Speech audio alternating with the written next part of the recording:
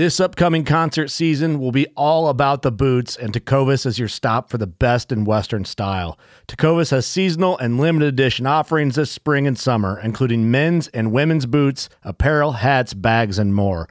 All Tecovas boots are made by hand in a time-honored tradition with timeless styles that are always on trend. And Tecovas has first wear comfort with little to no break-in period. It's hard to find this level of comfort paired with this level of style. Stop by your local Tecovas store, have a complimentary drink or two, that's WCB style, and shop new styles. The smell of fresh leather and friendly staff are at your service. Many stores even have leather custom branding to make your boots truly personalized. And with regular live music and events, there's no in-store experience like it. If you can't make it into a store, just visit tecovas.com. That's TECOVAS.com. They offer free shipping on all boots, as well as free returns and exchanges, and ship right to your door. Go to tecovas.com and find your new favorite pair of boots today. Fishing like a local isn't just about catching fish. It's about connecting with the environment and the people who call it home. It's about hearing the stories and traditions that have been passed down for generations and sharing unforgettable moments with the people you meet along the way. Fishing like a local is having an experience that stays with you forever.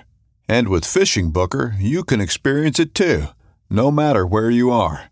Discover your next adventure on Fishing Booker.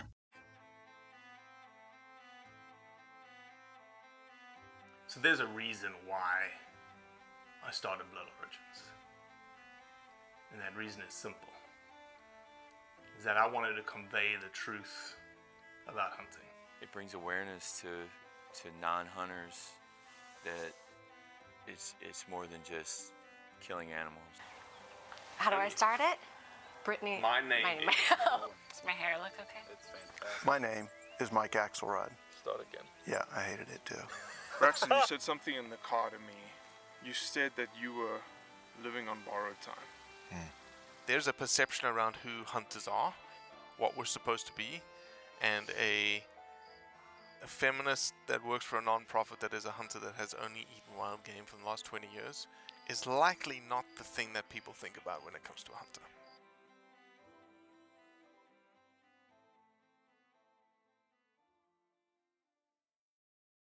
Erica Tergeson is the senior advisor for the National Rifle Association's Institute for Legislative Action. She is also the director of hunting policy for the NRA. But at her core, at her roots, she's a ranch girl. From Colorado, she owns a ranch in Virginia now, and I really wanted to have her on because she's got a strong voice as a female in the hunting space and works for a very controversial organization, the NRA. And so I wanted to hear from her what the NRA is doing for hunting and some of her positions related to, why we are where we are today from a hunting perspective. So, enjoy. The whole thing about drinking coffee in the afternoon, I can't do it, number one. I'm a 1 cup in the morning, 2 cups in the morning kind of guy. But I don't get the idea of someone saying I drink coffee in the afternoon and it keeps me up. I don't get it. I have to end at 4 p.m. If I go beyond 4, then I can't sleep at night. It's ridiculous. Really? I love coffee. I love to have afternoon coffee. So I have to get it in right before 4. But then I'm good. Yeah. Here's a tester question of whether or not the podcast continues after this question. Uh-oh. What kind of coffee do you get at Starbucks? Oh, I'm not a huge Starbucks person, but I probably will be fired by you right now because I do love lattes. I'll just admit it. I'm a caramel macchiato guy. Okay. No, All my in good cameraman, company then. That's right. My cameraman is like, as we call him, he's a basic white girl in that he takes a venti mochaccino with almond milk with extra whip kind of deal. Oh, wow. I'm not, I'm no frills, just a latte with whole milk. I don't care. That's all I need. Caffeinated, no flavor, plain Jane. Easy. There we go. Well, Erica, let me see if I can get your last name right. Erica Tergeson? Correct. Tergeson. Well done. Tergeson. No, I actually said Stin, so that was a little wrong. Tergeson. Welcome to the Blood Origins podcast. Thank you very much for having me. We're always interested in having very, strong conversations, strong discussions with people, especially with strong women in our industry, and you're certainly one of them. So, for those who may not know who you are, do you want to go and introduce yourself? Sure. My name again is Erica Tergeson. I am a senior advisor to the National Rifle Association. I work specifically for the Institute of Legislative Action. That's kind of the political wing of NRA. And I've also been the director of hunting policy there for quite some time as well. So I also handle hunting in addition to numerous other jack of all trades type work. So, maybe the first poke that I will ask is, why is the NRA interested in hunting? That is a great question. Actually, it's in NRA's mission statement. We were founded in 1871. And the NRA, a lot of people don't know this, but we came up with hunter education in 1947. We were the first ones to come up with hunter education. So we actually have a lot to do with hunting. Why do you think NRA started there? Was it to allow people to get more familiar with firearms? Was it tied to the hunting side of things, the ethics side of things from an animal's perspective? What was it? I think it was a marksmanship, ethics, range etiquette, all of those things. I mean, originally the NRA was really founded to help improve marksmanship, which was sorely lacking. So it's the education and training piece, safe handling of firearms, and then as you know, with marksmanship also comes ethical kill, which is very important too, and lethal kill. Erica, are you a hunter? Yes, I am. We're going to get one-word answers from you today on the podcast. I am Come on, used to. girl. I apologize. I Jeez, am I'm not. used. This is not. Listen to me. Okay. Listen. Let me stop you. This is not a TV response. This is not a radio interview in which you're getting grilled about coming from the NRA and putting a political position forward. Do you understand? Yes, I do. Okay, so let me start again then. Erica, are you a hunter? Yes, I am a hunter. I grew up on a ranch in Colorado, and that's where I learned to shoot and hunt with my father, like a lot of ranch children. And now I live in Virginia. I have a farm here, and one of my favorite things to do when I have time is to actually hunt on my own farm. Have you taken anything on your farm yet? I have, and I actually took the first buck this year off of my farm. So he was a little buck, but I'm still was still very excited about that. And it's actually a great place because I have a creek that runs through my property, and my neighbors on both sides don't allow hunting. So this is a well sought out hunting space, I guess. So I allow others to come and hunt too because we have a pretty bountiful harvest here, which is great because deer are so overpopulated in this part of the state. Is there a do you engage with any like non-hunters in your circle? Obviously you engage in the NRA type circle, lots of people with guns and stuff like that, but do you engage with non-hunters at all? I would say less so. So that doesn't happen very often in my circle of folks, as you can imagine with the NRA. Although I will tell you this, this is kind of interesting. We do get pushback and concern from typical Second Amendment supporters who don't like the fact that we are so supportive of hunting, which I think is very interesting, especially because we get involved in wolf, for example, and the whole wolf delisting issue and the whole grizzly bear delisting issue. That's one of the main things we do is we litigate all of those cases, and we work closely with Safari Club International on that. And we do get members that do not like that.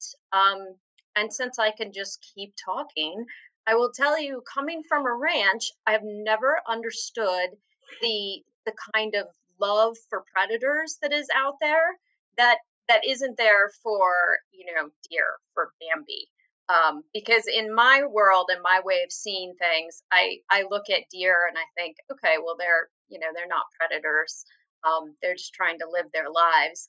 I look at a grizzly bear and a wolf, and I know what they do, and that's what they're born to do. But at the same time, I don't understand why people have so much more affection for them than they do for whitetail, for example.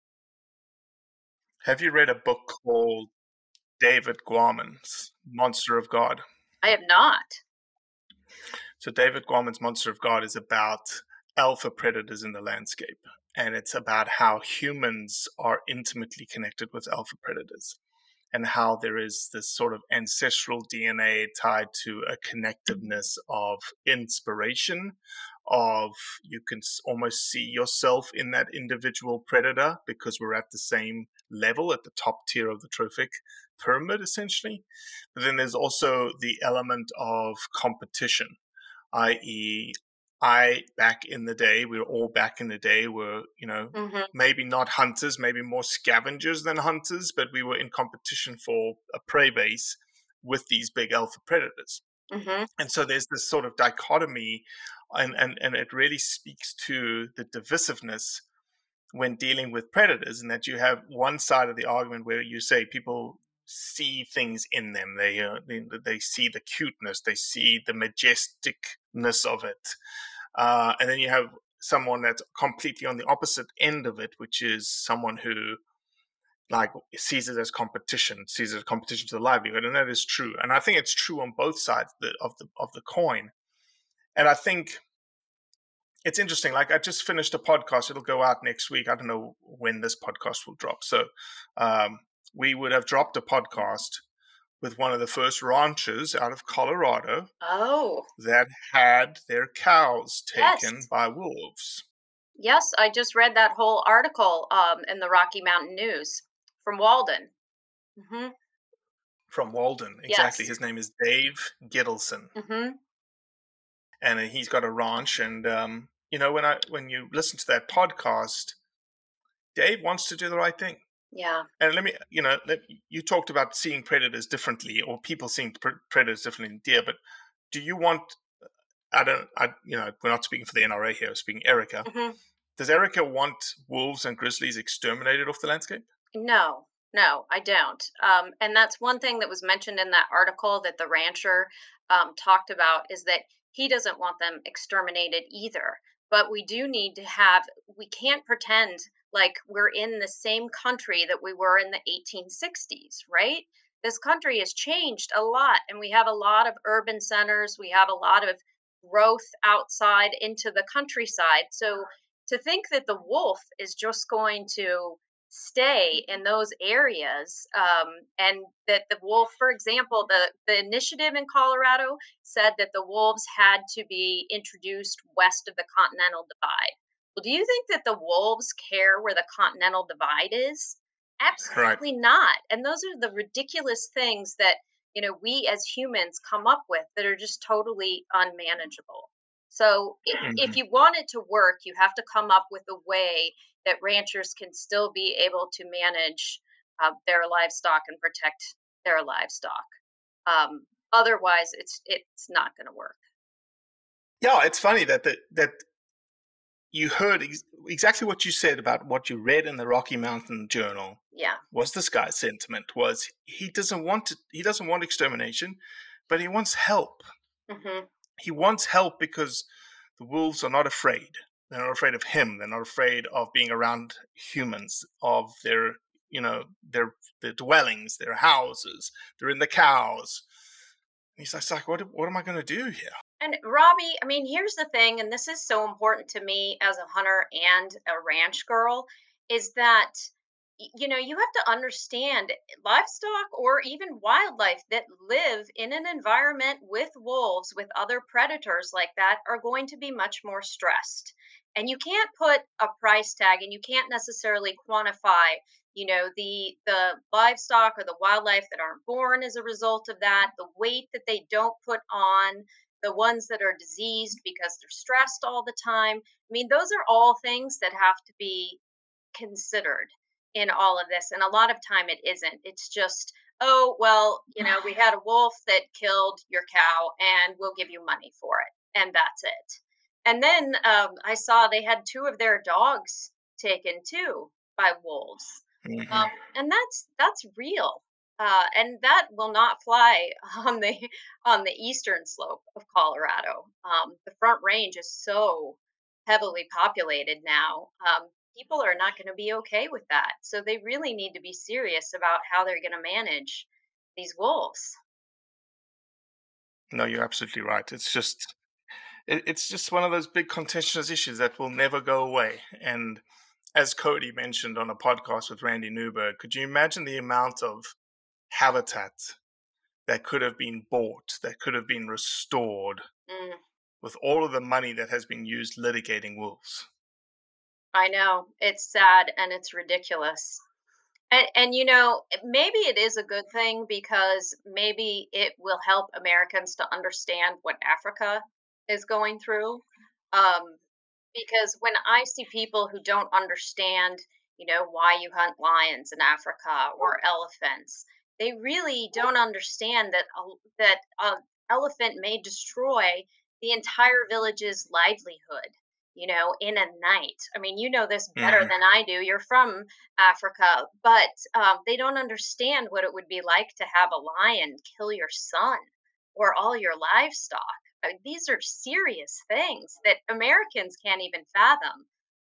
So I think it's important that maybe it'll give people a little bit more perspective.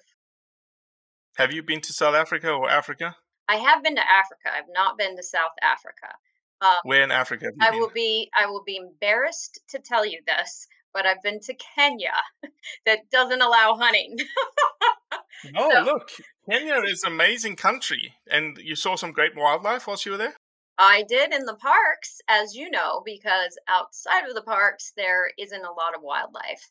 And it's kind of disgusting to me the way that I'm sorry, I hear my dog barking outside. That's my Great Pyrenees um, guarding me Good right now. protection. She's protecting me, yeah.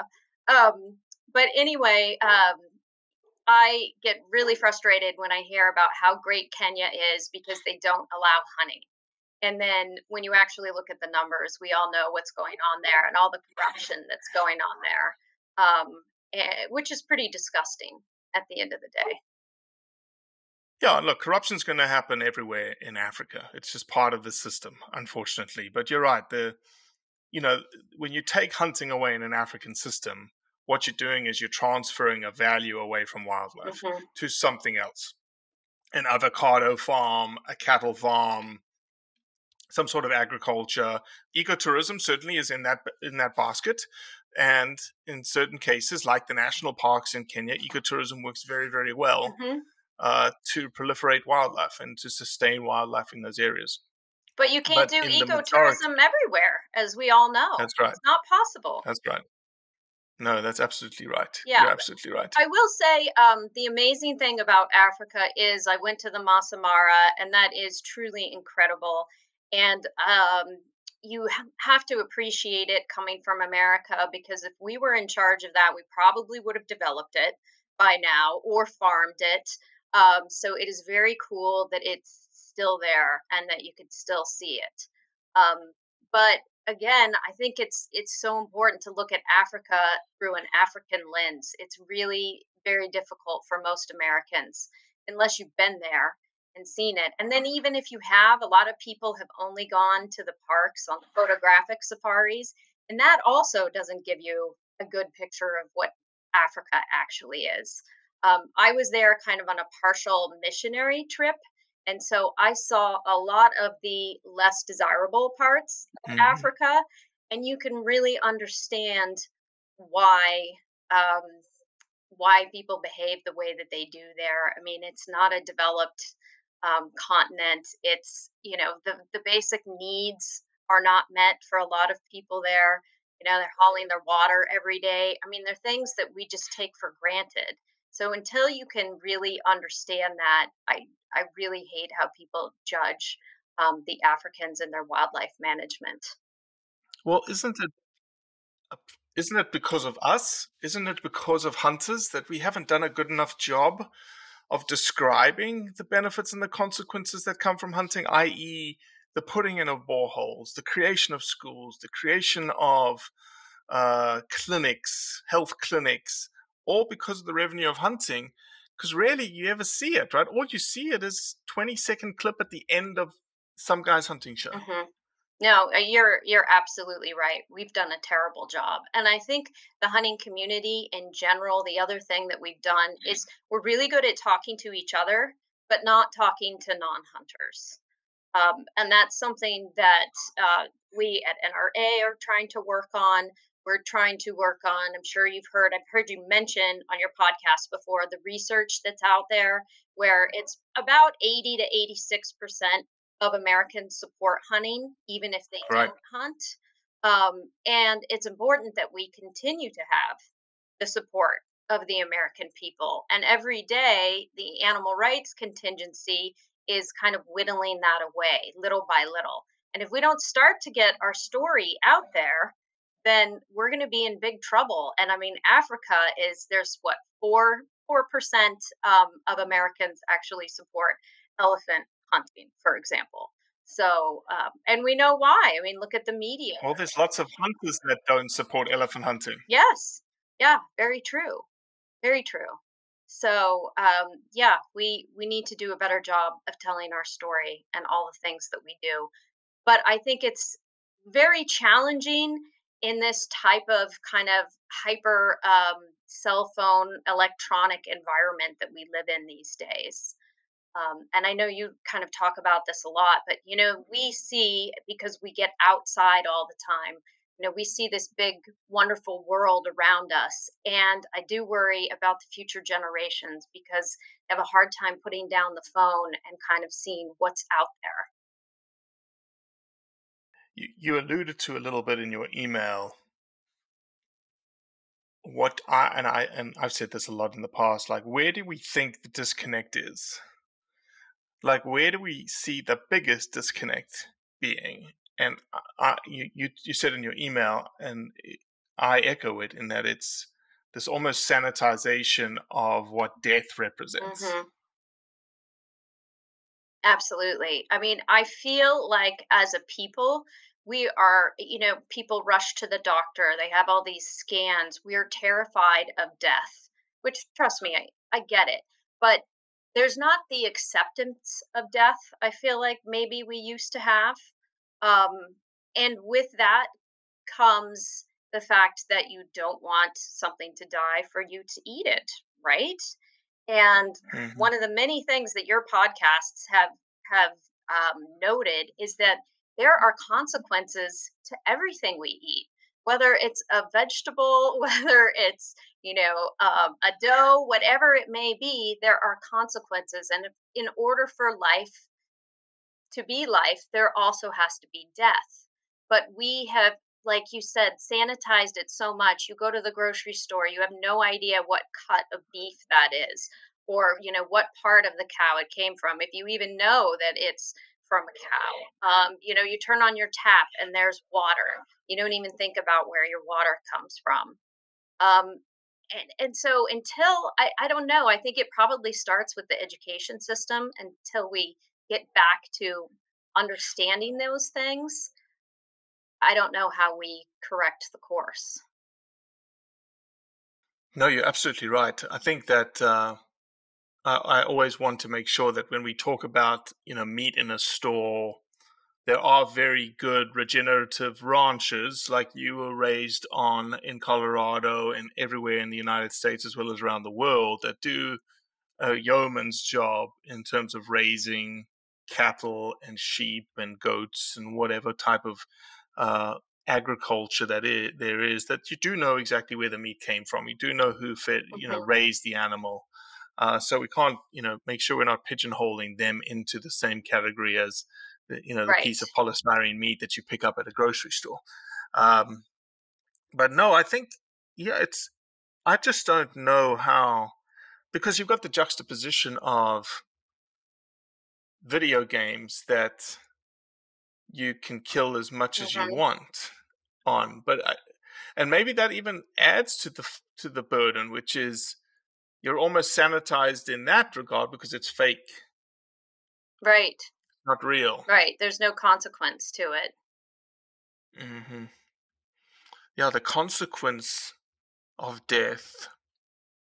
And Robbie, the other thing that I think, and well, we know this has happened, is that as we have passed laws that have made more and more environmental restrictions, and I'm not necessarily saying that is a bad thing. In many cases, it's a good thing, but we have shifted a lot of our problems abroad, right? So there's a lot of things, the production of certain things, like we don't tan cattle hides in the United States anymore, because it was environmentally very toxic, but someone does, and it's not us. When we could do it here, and we could do it in the most environmentally and, in terms of labor protections too, we can do it well here in the United States.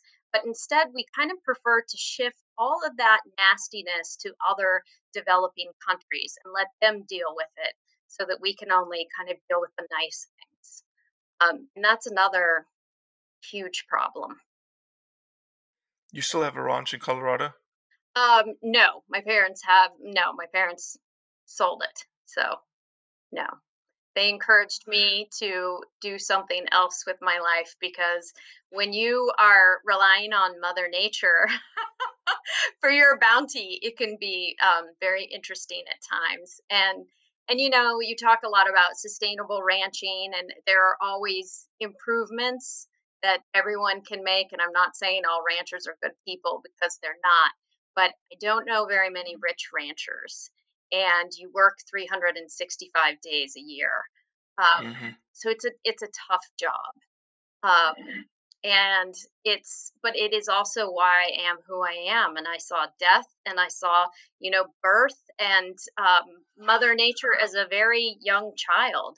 And I'm so thankful that I did, because I feel so connected and grounded as a result of that. And I just wish that more people could have that type of experience. So let's talk a little bit about.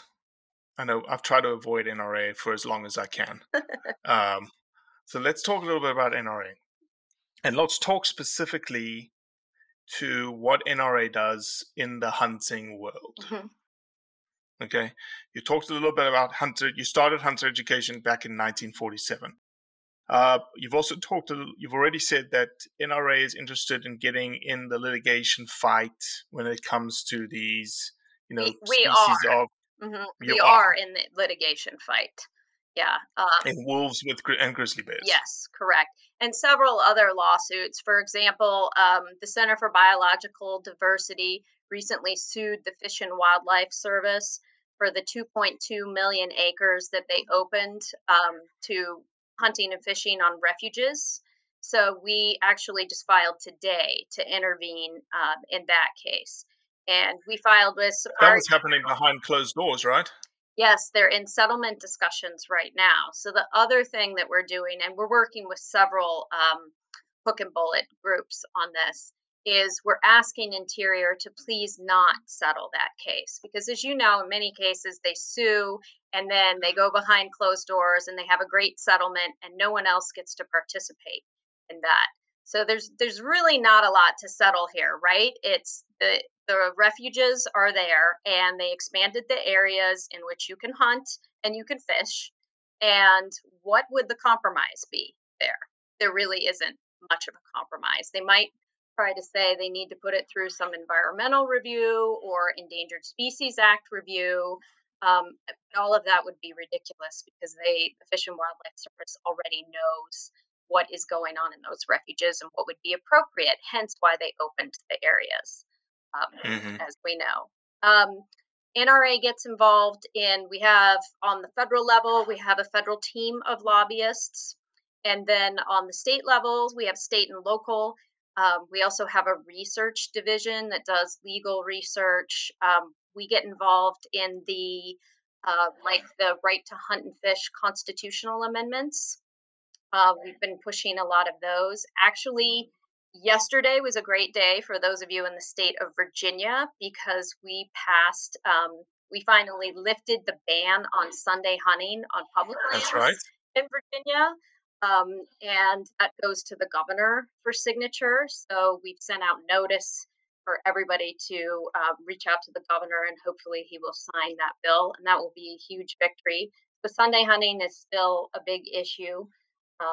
Little by little, we're winning that issue. On the federal level, you guys already know, but it's everywhere from Cecil the lion to trophy imports, um, to different wildlife management bills that are out there, all of those type of things. And in the states, it just depends. It's a hodgepodge, but it's all the issues in the states that they deal with on hunting. And the NRA is involved in almost all of them. We try to stay away from any biological management. So we believe the wildlife biologists know what they're doing. We're not going to tell them how to set their limits or tags or that type of thing. But we also try to keep hunting affordable. So when there are big increases for tags or fees or licenses, we generally do not support those because we're having fewer and fewer hunters, and it needs to be more affordable and more accessible, not less.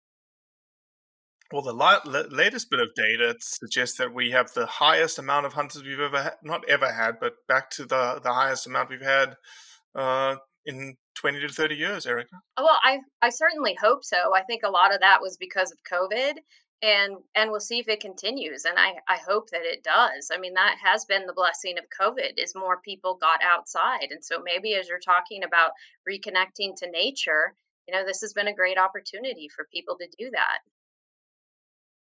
In your experience, how long have you been with the NRA? I've been there a little over, I think, 4 years now, but this is my second tour of duty, as we say. With the NRA, I was a federal lobbyist prior to that, and on and off the Hill. Okay. In your experience, you've been through legislative season multiple times, right? Yes. And when I say legislative season, I mean January 1 through May kind of deal is the typical legislative season across the states. Would that be a fair assessment? Generally speaking, it depends on every state. A lot of them are done by May. Yeah. Yeah. This year, there has been, and I don't know if it's because we're paying more attention. I want to say it's because we seem to be winning, but there seems to be a lot of bills that are pro hunting being confirmed. Mm-hmm. Like you just mentioned, Virginia, Sunday hunting. Georgia is moving some bills through the state right now for no net loss of hunting ground. Mm-hmm. That passed the House 162 to 0. And then there's a bunch of anti-hunting pieces of legislation that are being struck. Mm-hmm. Colorado, Mm-hmm. California, big voice against Yes. the Black Bear petition. Washington State, we're through the first step of the process. We're going into the second step of the process for Washington spring bear season coming back. New Hampshire, the dog system there, 18 to 2 voted down, and so forth and so forth. Arizona's the commission's about to vote on the hunt guidelines in April, and we believe that's going to go very favorably. I don't want to jinx ourselves and touch wood, but we've stacked a bunch of +1s in our column this year. Have you ever seen a year that we've stacked this many +1s in the column? I have not. It's been an amazing year. It really has. And I'm not sure why, but I'll take it. I do think that a lot of our organizations are working better together than we ever had before, and I also think that's kind of a result of COVID. So I think it kind of reset everybody's priorities, and rather than fighting amongst each other, which is just ridiculous, we've been actually working together and more closely than we ever have before. So I think that's helped. Well, isn't that the point, right? It is the point. That we all are rowing towards the horizon together. Yes. And yeah, you all are chasing donors, you're all chasing donations, you're all that is the game. Yes. But it shouldn't stop you from working together. Not at all. And every organization has a different niche, kind of, just like, every person cares more about some issues than rather than others. So some would prefer to give to other groups, some would prefer to give to us. Some of them hate us. That's okay. We could still all come together and talk about hunting and work on it together. No, absolutely right. What's the future hunting season look like for Erica this year?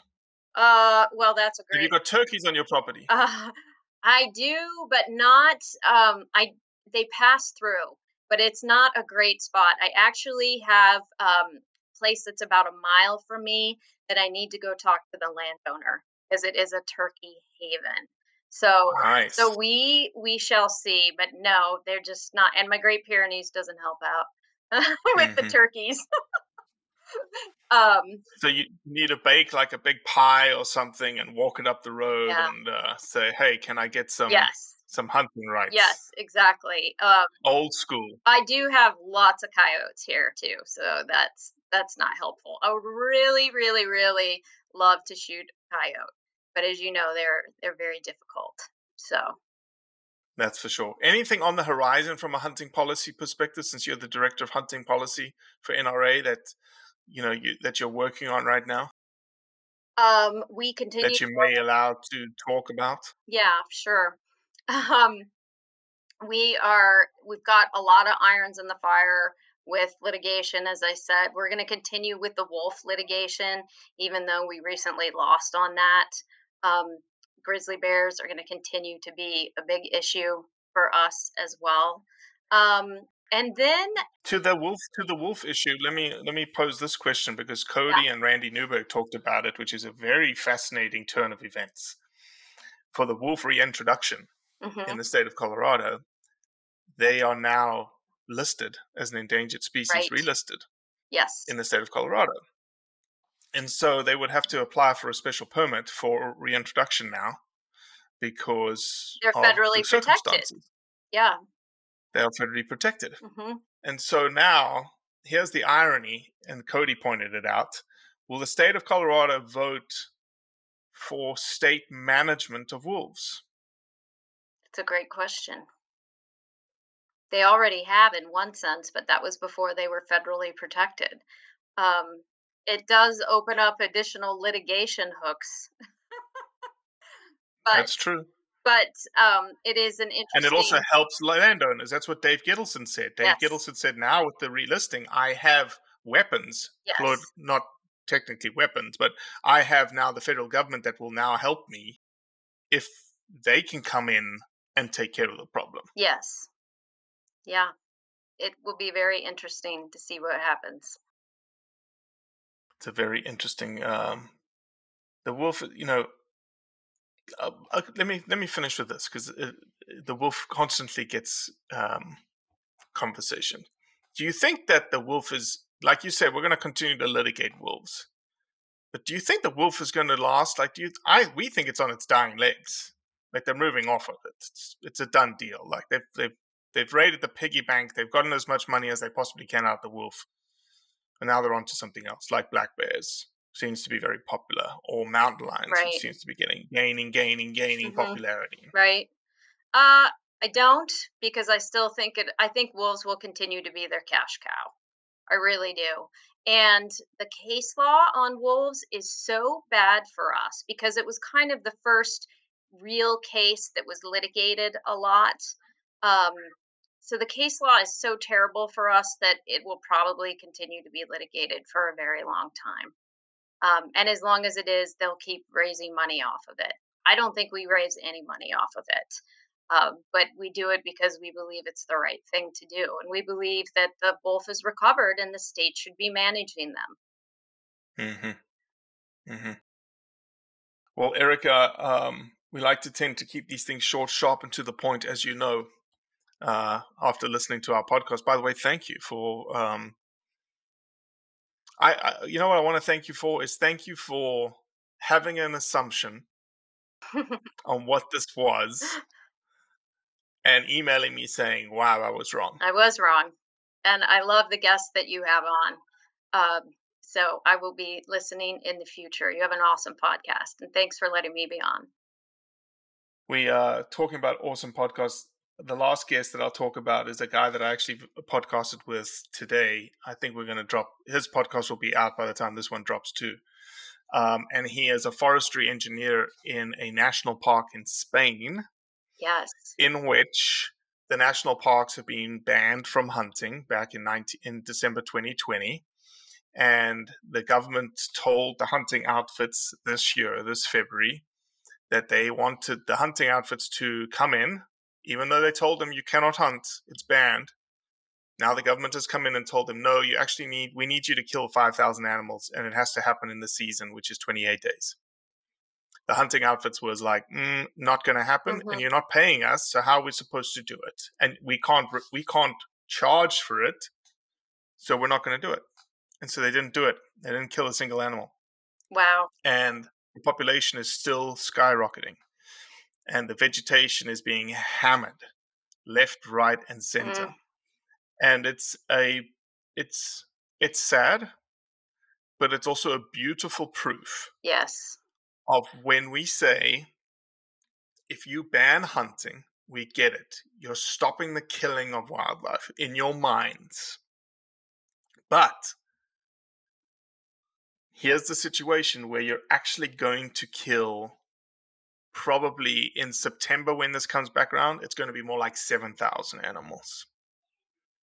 And that's brutal. And it's not going to be pleasant, because it's really going to be like an exercise in culling, an exercise in removing biomass off the landscape. You know, Robbie, we had that here in Rocky Mountain National Park. They wanted to use sharpshooters for wolves. And that's when we passed legislation saying, no, you can use volunteer hunters instead. Because I think the park, and don't quote me on this, but the park had like 5 to 7 million that they were going to spend on sharpshooters when they could make money off of it.